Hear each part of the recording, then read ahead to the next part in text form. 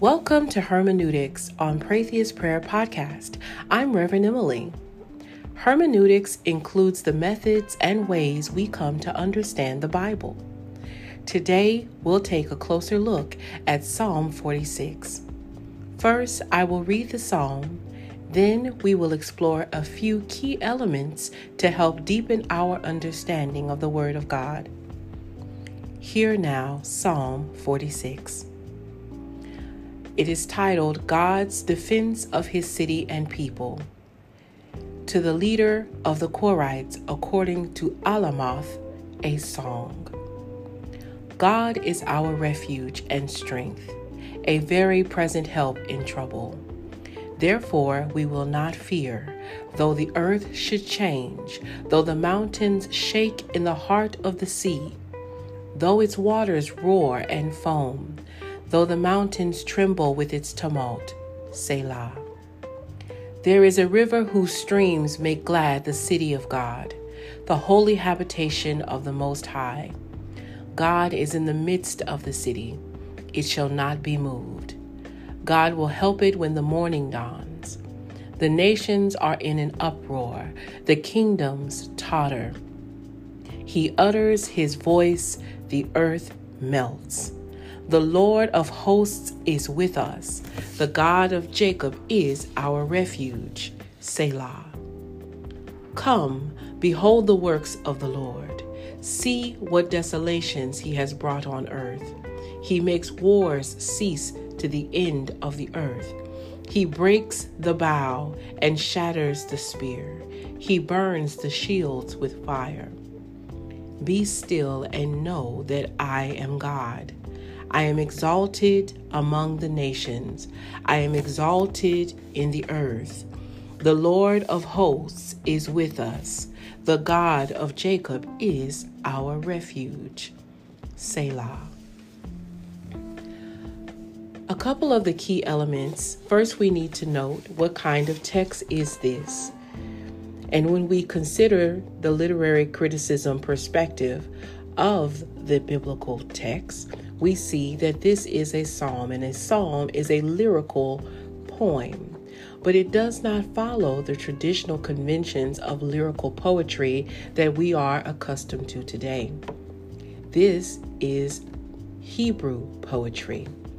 I think it's also important that we take a look at the subscription that says that this is a psalm that is written to the leader of the Korites.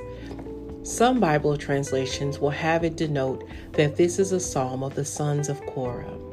It's important to take a look whenever there's a subscription underneath a psalm, because it gives you a bit more insight into what's going on. The sons of Korah were like the worship leaders, if you will, were a group of worship leaders during a time, and it was actually a conflicting group of worship leaders. However, although they were in opposition to the main group, their psalms are included in the biblical canon. We can talk more about the sons of Korah at a later time, but that lets you know that this psalm is in that particular group of psalms that is written and attributed to the sons of Korah.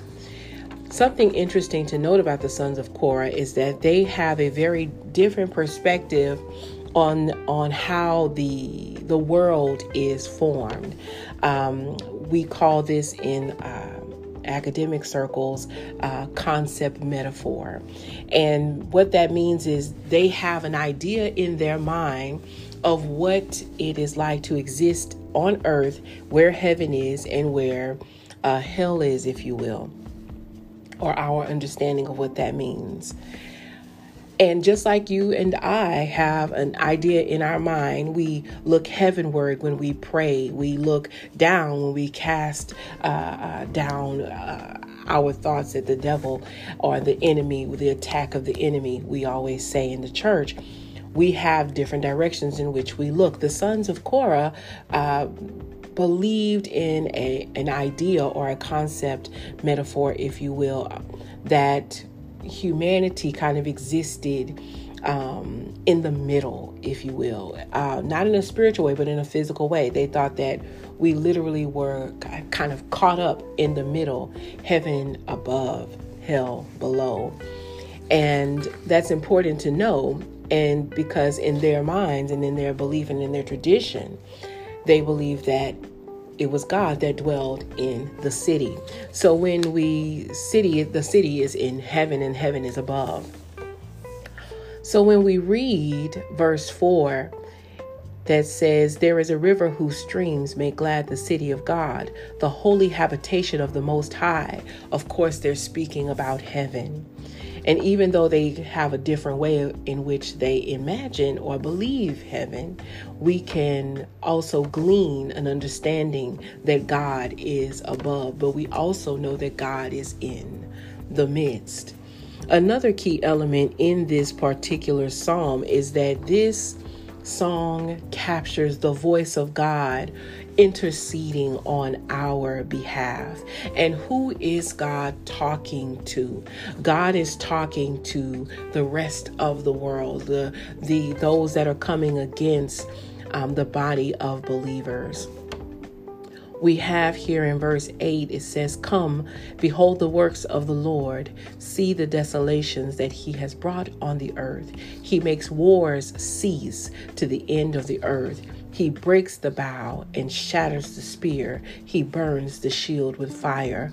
When you are, as Paul says in the New Testament, pressed on all sides, there is a joy that comes when you realize that the victory is already won because God is fighting on your side.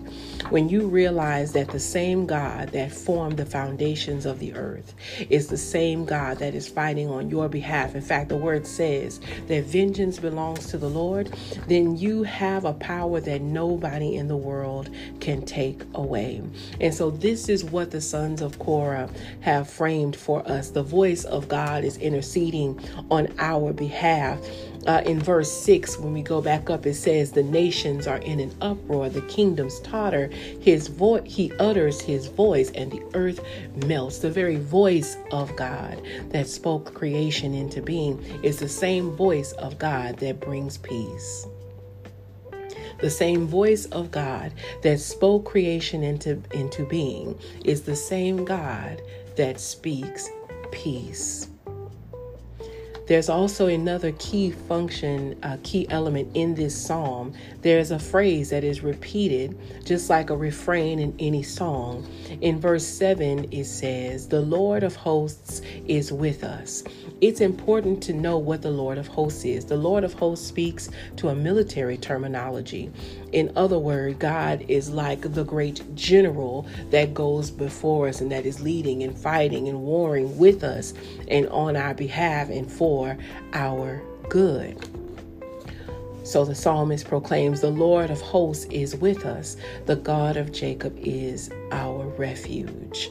And then we go down into verse 10, and this is the key element of this psalm that we see on coffee mugs and t-shirts and everywhere.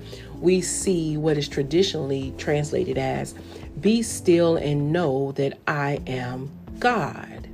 And we usually take that to mean, okay, we need to just relax, and we take it as a call to personal piety. We take it as a call to rest and to let God work, or to let go and let God. However, other Bible translations, and this is why translations are so key, other Bible translations translate that verse very differently, and it gives us something more deeper that encourages our faith when we look at other translations. Traditionally, like I said, once again, verse 10 is translated as be still and know that I am God. However, other translations translate verse 10 as enough, I alone am God. Also, other translations will take a look at it and say, stop your striving, for I alone am God. All of this means one thing, one more translation. Another one says, stop your fighting and know that I am God. At the end of the day, this is God interceding on our behalf and telling those that are warring for powers, those that are sitting in high places, that their fighting and their warring for power is for naught, because it is only God that will be exalted among the nations. It is only God that is exalted in the earth.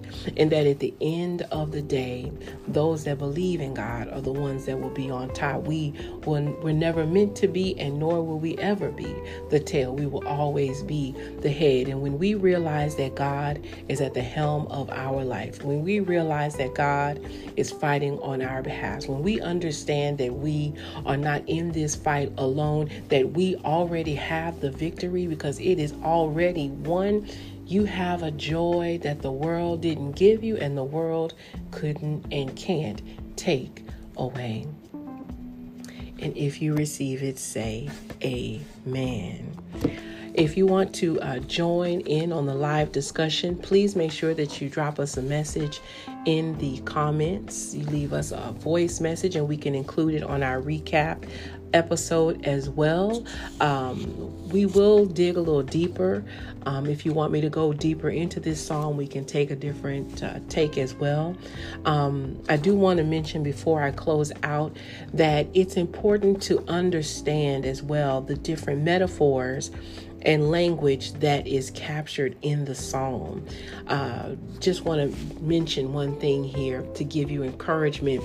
Right at the beginning of the psalm, it says, God is our refuge and strength, a very present help in trouble. And we, especially those of us in the Black church, we quote this verse quite a lot. But I think there's also some additional encouragement when we read a little further down as well. It says, therefore we will not fear, though the earth should change, though the mountains shake in the heart of the sea, though its waters roar and roam, though the mountains tremble with its tumult. As we go through 2021, yes, we start to see some levels of normalcy return to our lives, and yet still there is the threat of variations and different things with this pandemic on the horizon. I just want to encourage you again today, beloved, to fear not, for God is with you. The same God that shaped this earth is the same God that indwells within you. You are not alone in this world, and you are not alone in this fight. So once again, if you receive it, say amen. Please let me know if this is a blessing to you all, and we can keep it going. I really like the idea of sharing this with you all as well. So please let me know if this is a blessing to you. You are listening to Pratheus Prayer Podcast. I am Reverend Emily, and this is our first Hermeneutics, a Womanist Bible Study session. I'll see you next Wednesday at 12 noon for another edition of Hermeneutics. And then also don't forget to join us Saturday, because we're going to be taking a closer look at reflecting on our first Coffee and Convo session with a maternal health advocate, Valessa Bell Jackson of Enjoy Birthing Services. And then we'll also be gearing up for the next Word on the Go as well. So please keep an eye out and join and follow us along and be a part of our journey so that we can walk through this together. Love you all, and I hope to hear from you all very soon. Until next time, God bless.